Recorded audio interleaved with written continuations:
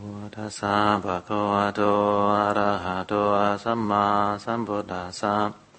Namo tassa bhagavato arahato samma sambuddhassa. Namo tassa bhagavato arahato samma sambuddhassa. Buddhaṃ Dhammāṃ Saṅghāṃ Namasāmi.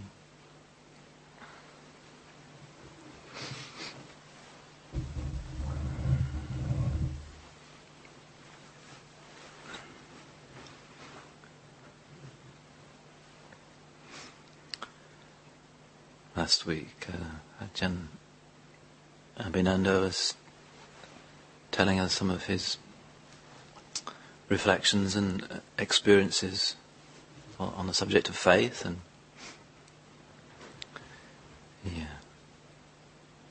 I enjoyed the talk very much, and was reflecting a little bit on some of my experiences and about faith. And he'd said that his upbringing, faith or religion wasn't a big part of his upbringing,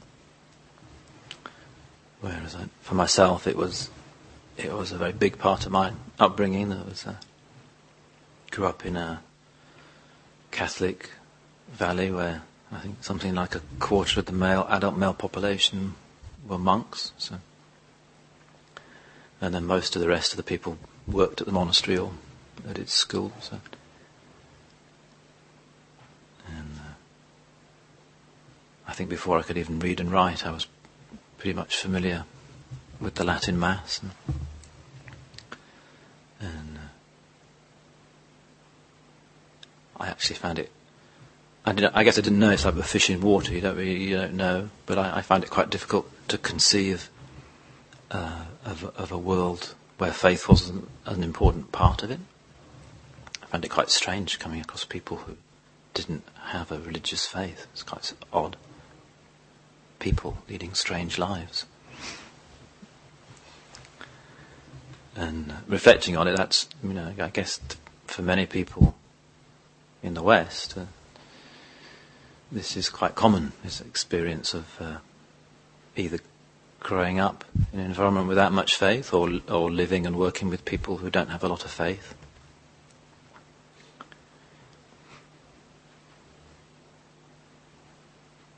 When I was a teenager, people often ask you when you're a teenager, what would you like to do when you leave school? It's a kind of classic question one asks teenagers. When I was a teenager, I felt I had to come up with some kind of answer, even if I didn't really mean it. I'd say something like an engineer or a journalist or something that was vaguely interesting, but didn't really mean it. I felt a bit too embarrassed to tell people what I really wanted to do, because it was, even in quite a religious environment, it wasn't really socially accepted to want to be a hermit, especially for a teenager. It was kind of suspect, I guess. So I didn't used to tell people, well, actually I want to be a hermit. But I did been a bit stubborn or determined. The first thing I did when I left school was to set up the conditions to be a hermit. I moved several hundred miles away from home and got myself a place to live, and didn't eat a lot, didn't at night, didn't sleep much at night, and didn't talk to people very much. And it was a very interesting and productive experience. But it was also extremely difficult. I was maybe I had too much faith or conviction in what I was doing, and it was a lot more difficult than I'd actually thought it was going to be, being a hermit. And so I stopped after a few months. I stopped. And I have tried it out a few more times over the intervening years. And it's a very difficult thing to do. It's very challenging, being in solitude. And Ajahn Abhinanda was talking about it tonight. That's what the community is going to be doing to some extent. January, February, March, we're going to be in solitude. And I'm sure it's probably many of you have been on retreat. And experienced periods of solitude, and it's an invaluable part of our lives, learning to be on our own so that we can reflect and be more peaceful. And the Buddha himself, he praises this solitude. He praises this a lot. Seclusion, solitude. But he also warns us it's actually quite a difficult thing. He has an image of, for many people, it's rather like, he gives an image of, I think it's a rabbit going into a deep pool and just being out of its depth. Then he gives another image of an elephant going into a pool, and an elephant's not out of its depth. It can play around and squirt water and enjoy itself. And this has been something I've been very curious about for quite a number of years now, is what is it that makes the difference? Why is it so difficult? Seclusion, solitude, retreat, why is it so difficult? And I've met some hermits over my time, and I like to ask myself, well, what is it what skill or characteristic, what do you need to be able to be in retreat long term as a hermit? What is it? And some of them just don't know. They just say, well, some people can't do it and some people can, and they don't really know. But I met a hermit, Buddhist hermit, a few months ago, and I asked him, and he was quite categorical. He said, you have to be mature in the 5 faculties. And I've looked up this image of the Buddha. The Buddha's explained with the rabbit out of its depth, and the elephant being able to stand, being in its depth, being able to stand and enjoy itself in a pool. And in this image, he says that the difference is if one's not mature in the 5 faculties, 5 spiritual faculties, then one's out of one's depth in a situation of solitude. It's too much. Whereas if one's mature in the 5 faculties, then you're very happy in solitude. It's not a problem. You can not. It's not that you can just do it and survive. You actually enjoy it. You like it. And I think it's fair to say for most of us who can meditate, to start with solitude it is very enjoyable to start with the first few days or few weeks. But generally, for most of us, after a period of days, weeks, months, it gets very, very difficult. And it seems to be, according to this hermit that I met, and according to the Buddha, the difference is maturity in the 5 faculties. I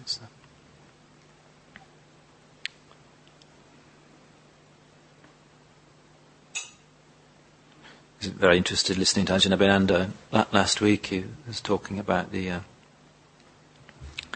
his faith. For him, the big part of his faith was his faith in the 4 Noble Truths. And if you like, what counterbalances faith is wisdom. Without wisdom, faith kind of goes off. It's out of balance. It's like just having one strong leg or one strong wing.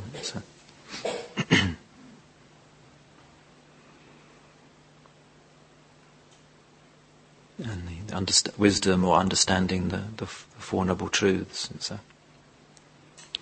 You could divide faith into 3 different types. There's faith in the Buddha and his enlightenment, conviction that he actually did it, he actually really understood everything.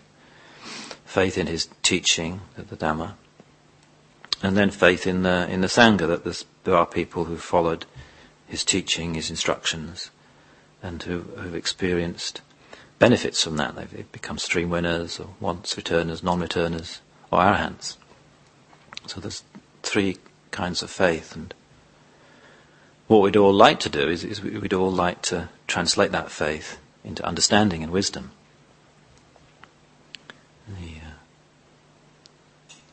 question is, how do we do that? And the Buddha very much recommended this retreat or solitude, but the truth is, it is a bit too much for most of us. So what can we do? How do we translate our conviction in the Buddha, the Dhamma, and the Sangha? How do we translate that into wisdom and understanding?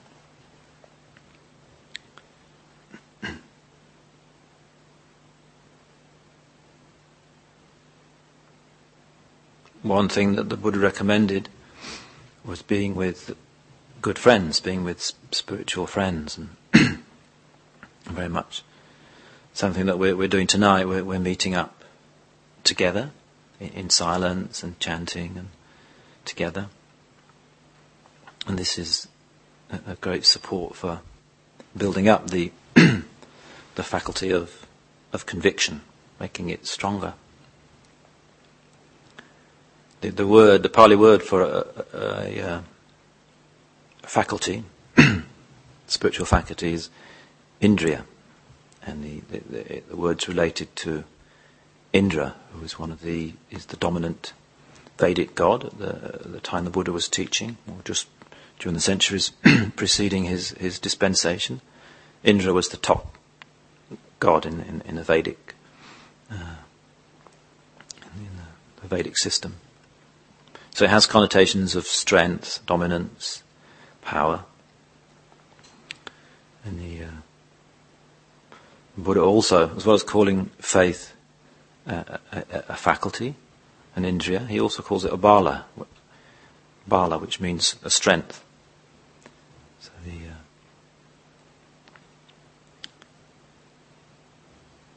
another way of strengthening our faith, if you like, as well as meeting up, meditating together, is like what some of you have been doing today, meeting up with Ajahn Abhinanda and talking together, talking about the Dhamma,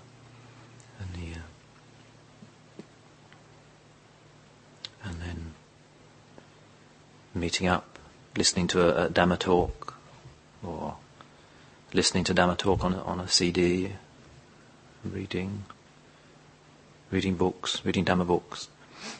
These are all ways of strengthening our conviction, our faith.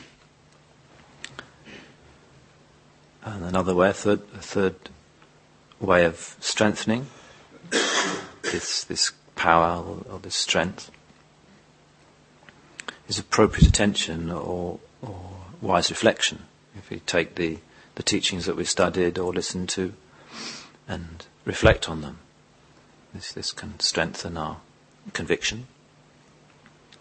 And then if we put them into practice, this is the fourth way that we can strengthen our conviction, our faith.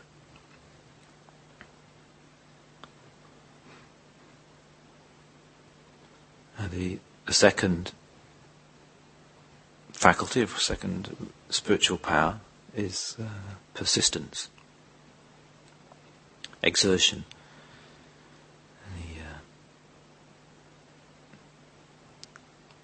Like to actually make the journey to come to this monastery it takes energy, it takes some kind of exertion to just make the journey to come here. Got to put something to one side, and big or small. Just to come and listen to a Dhamma talk, it takes persistence, exertion to come here. And doing things for the monastery, ourselves, we offering, some of you offering time, energy, or offering material offerings. And all this takes exertion and persistence. It's a way of developing our spiritual faculty of persistence.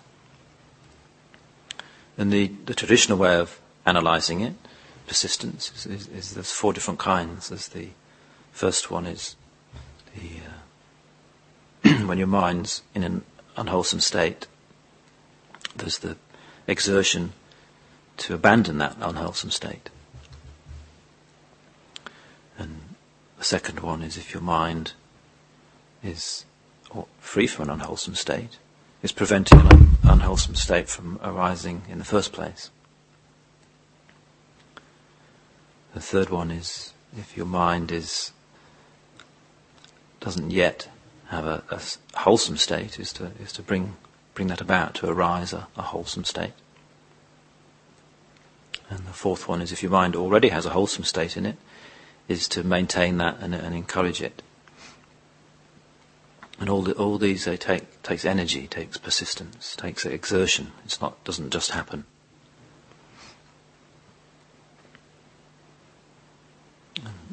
One kind of very negative mind state is resentment or ill will. It can be very difficult to get rid of it, and quite difficult to abandon it.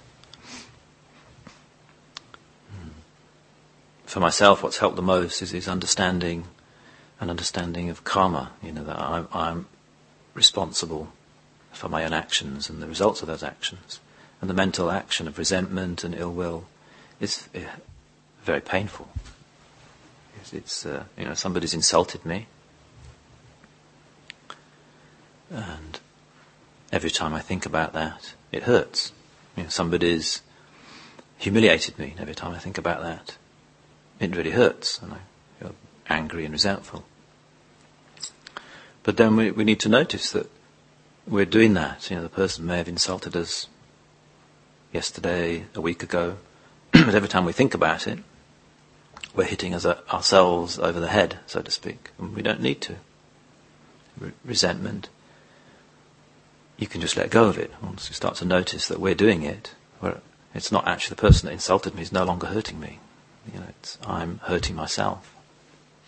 So this reflection on karma, on the results of karma, that I create my own karma, it's a very useful reflection to help let go of negative states like resentment and ill will, and to just learn to forgive other people. Another wholesome state to cultivate is the desire, if you like, to be generous. For a lot of us, my natural tendency is to be a bit selfish. It takes energy for me to be generous, and it doesn't come naturally.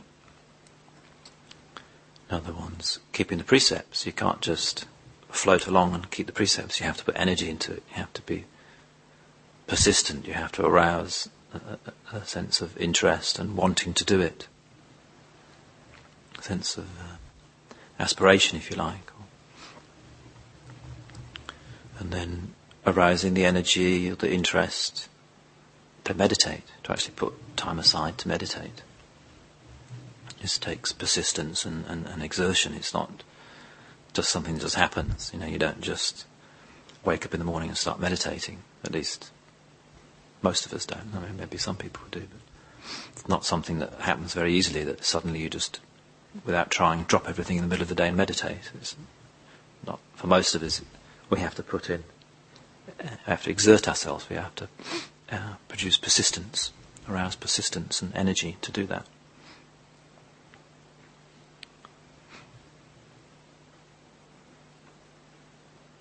The third spiritual faculty or spiritual power, spiritual strength is mindfulness. And if you like, mindfulness is a bit like the driver. If our practice is like a car, then mindfulness is very much like the driver. If you're chopping vegetables or meat, if you're not mindful, if you're thinking about this and that and distracted, you're liable to chop your finger. Or if you're trying to thread a needle, if you're not mindful, if you're distracted and thinking about this and that, it's quite difficult to thread a needle. You have to be mindful. But if you're mindful, it's quite easy. It's very easy to chop vegetables or meat. It's very easy to thread a needle if you're mindful. I feel like all these, all the different faculties. There's actually five 5 different faculties. There's faith and persistence, mindfulness, there's concentration, and then there's wisdom. And all of these they're a bit like a vehicle getting us from one place to another. If you like, the vehicle, it needs petrol, oil, water, it needs a driver, it needs all these things if we're going to get from faith to wisdom.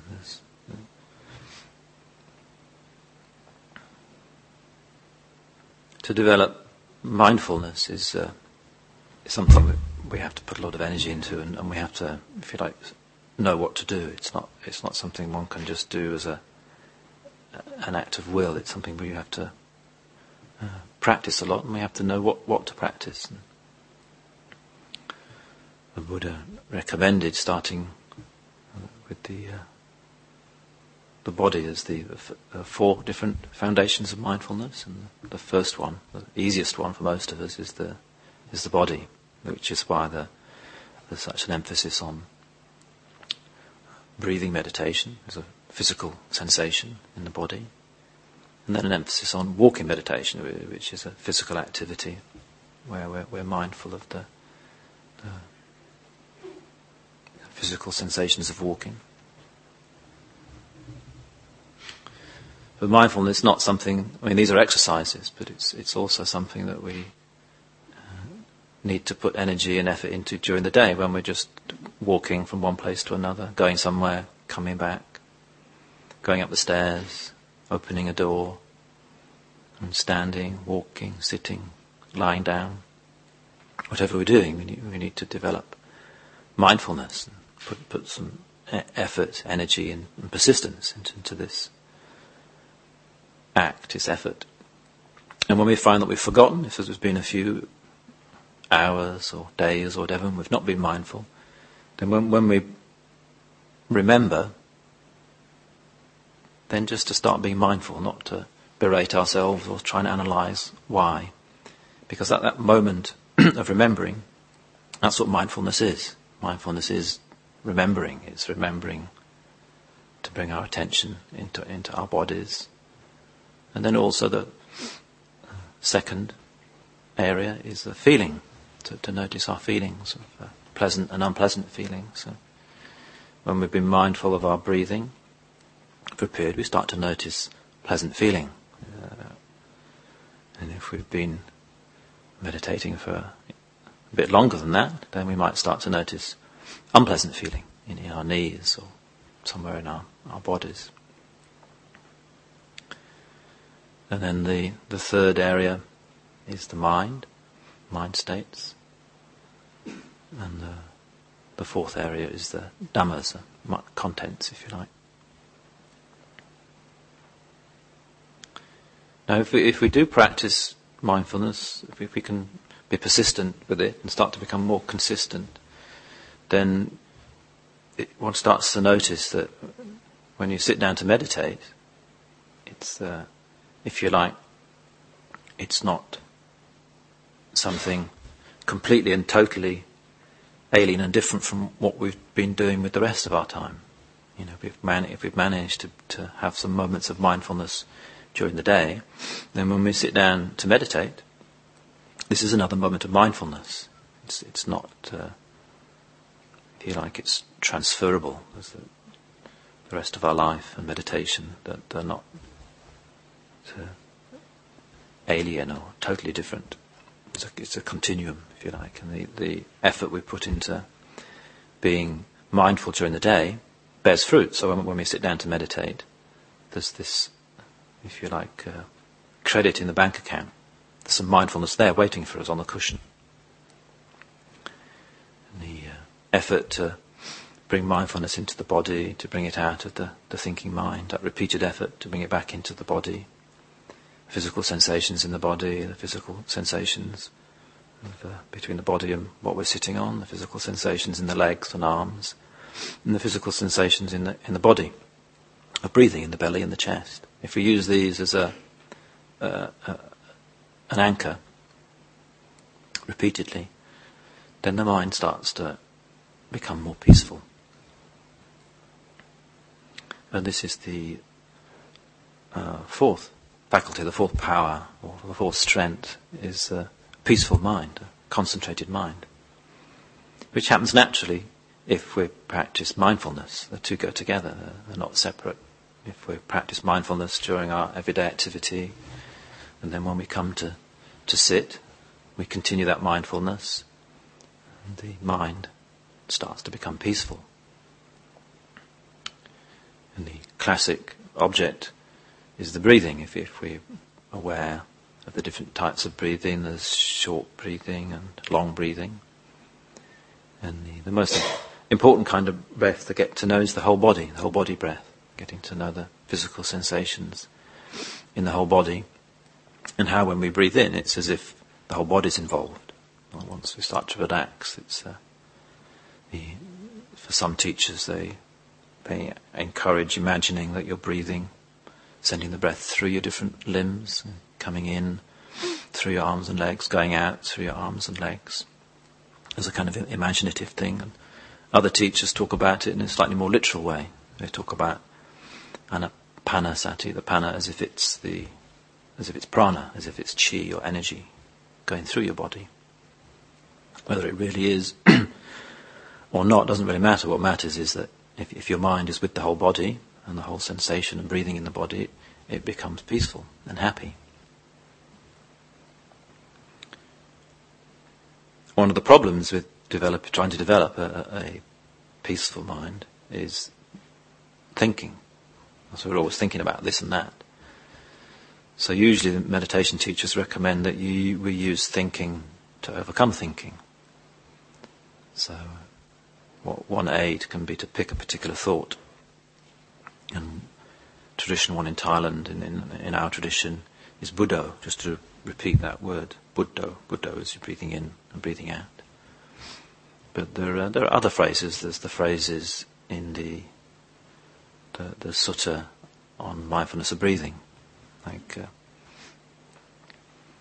breathing in, sensitive to the whole body, breathing out, sensitive to the whole body. This is a thought that we can use to keep our attention on the body and on the breathing.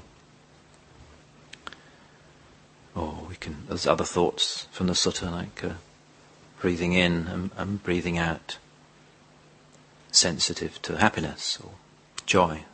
These other phrases that are ways of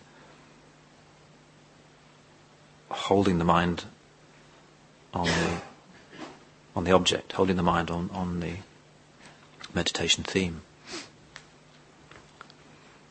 And that way we're using thought to overcome thought. Often thought's the big problem in meditation, but we can use that very thought to overcome thought.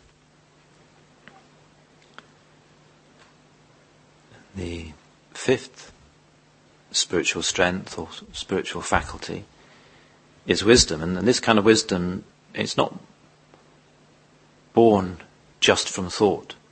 Thought can be involved, but in order for wisdom to be born, there has to be some measure of peacefulness and silence and happiness. It's this kind of silent mind that is able to understand, able to see things. It's this kind of direct experiencing of reality, unbefuddled by the cloud of thinking, the usual cloud of proliferating thinking.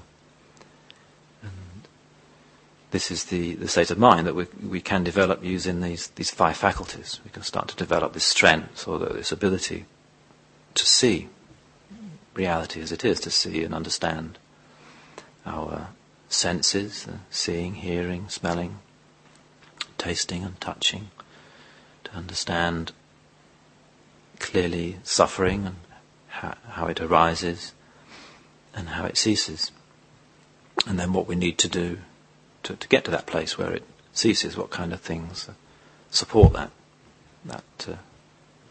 understanding, that kind of wisdom. And then when this understanding starts to arise, these five faculties, these five strengths, they act a bit like a loop. The understanding feeds back into conviction or faith, and faith becomes stronger. not just because of belief, but through understanding and the conviction in the Buddha's teachings, in the Sangha, in the Buddha himself. His conviction starts to get stronger and then feeds the other four faculties, the other four strengths of persistence, mindfulness, samadhi and wisdom. They all link together in a kind of feedback loop, if you like. So I hope some of my comments have been useful, and I'm just wanting to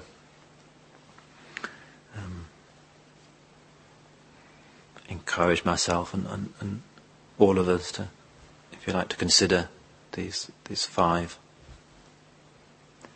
faculties. I did talk about how useful they are, if you like, for hermits or being in retreat. But the truth is that most of us, when we do idealistically throw ourselves into those situations, don't do very well. So it's the understanding that the practice is, a lot of it is to do with developing these five faculties outside of those specialist situations, in ordinary life, in an ordinary busy communal life, so that when we do have the opportunity to be on retreat, then we've strengthened. We've done the work outside of retreat. We've done the work during our normal everyday life. That means we have the strengths, these five strengths, these five faculties mature enough so that we can truly benefit when we do have the opportunity to meditate, when we do have the opportunity to have a quiet day, when we do have the opportunity to have a quiet week or a 3-month winter retreat, whatever it is.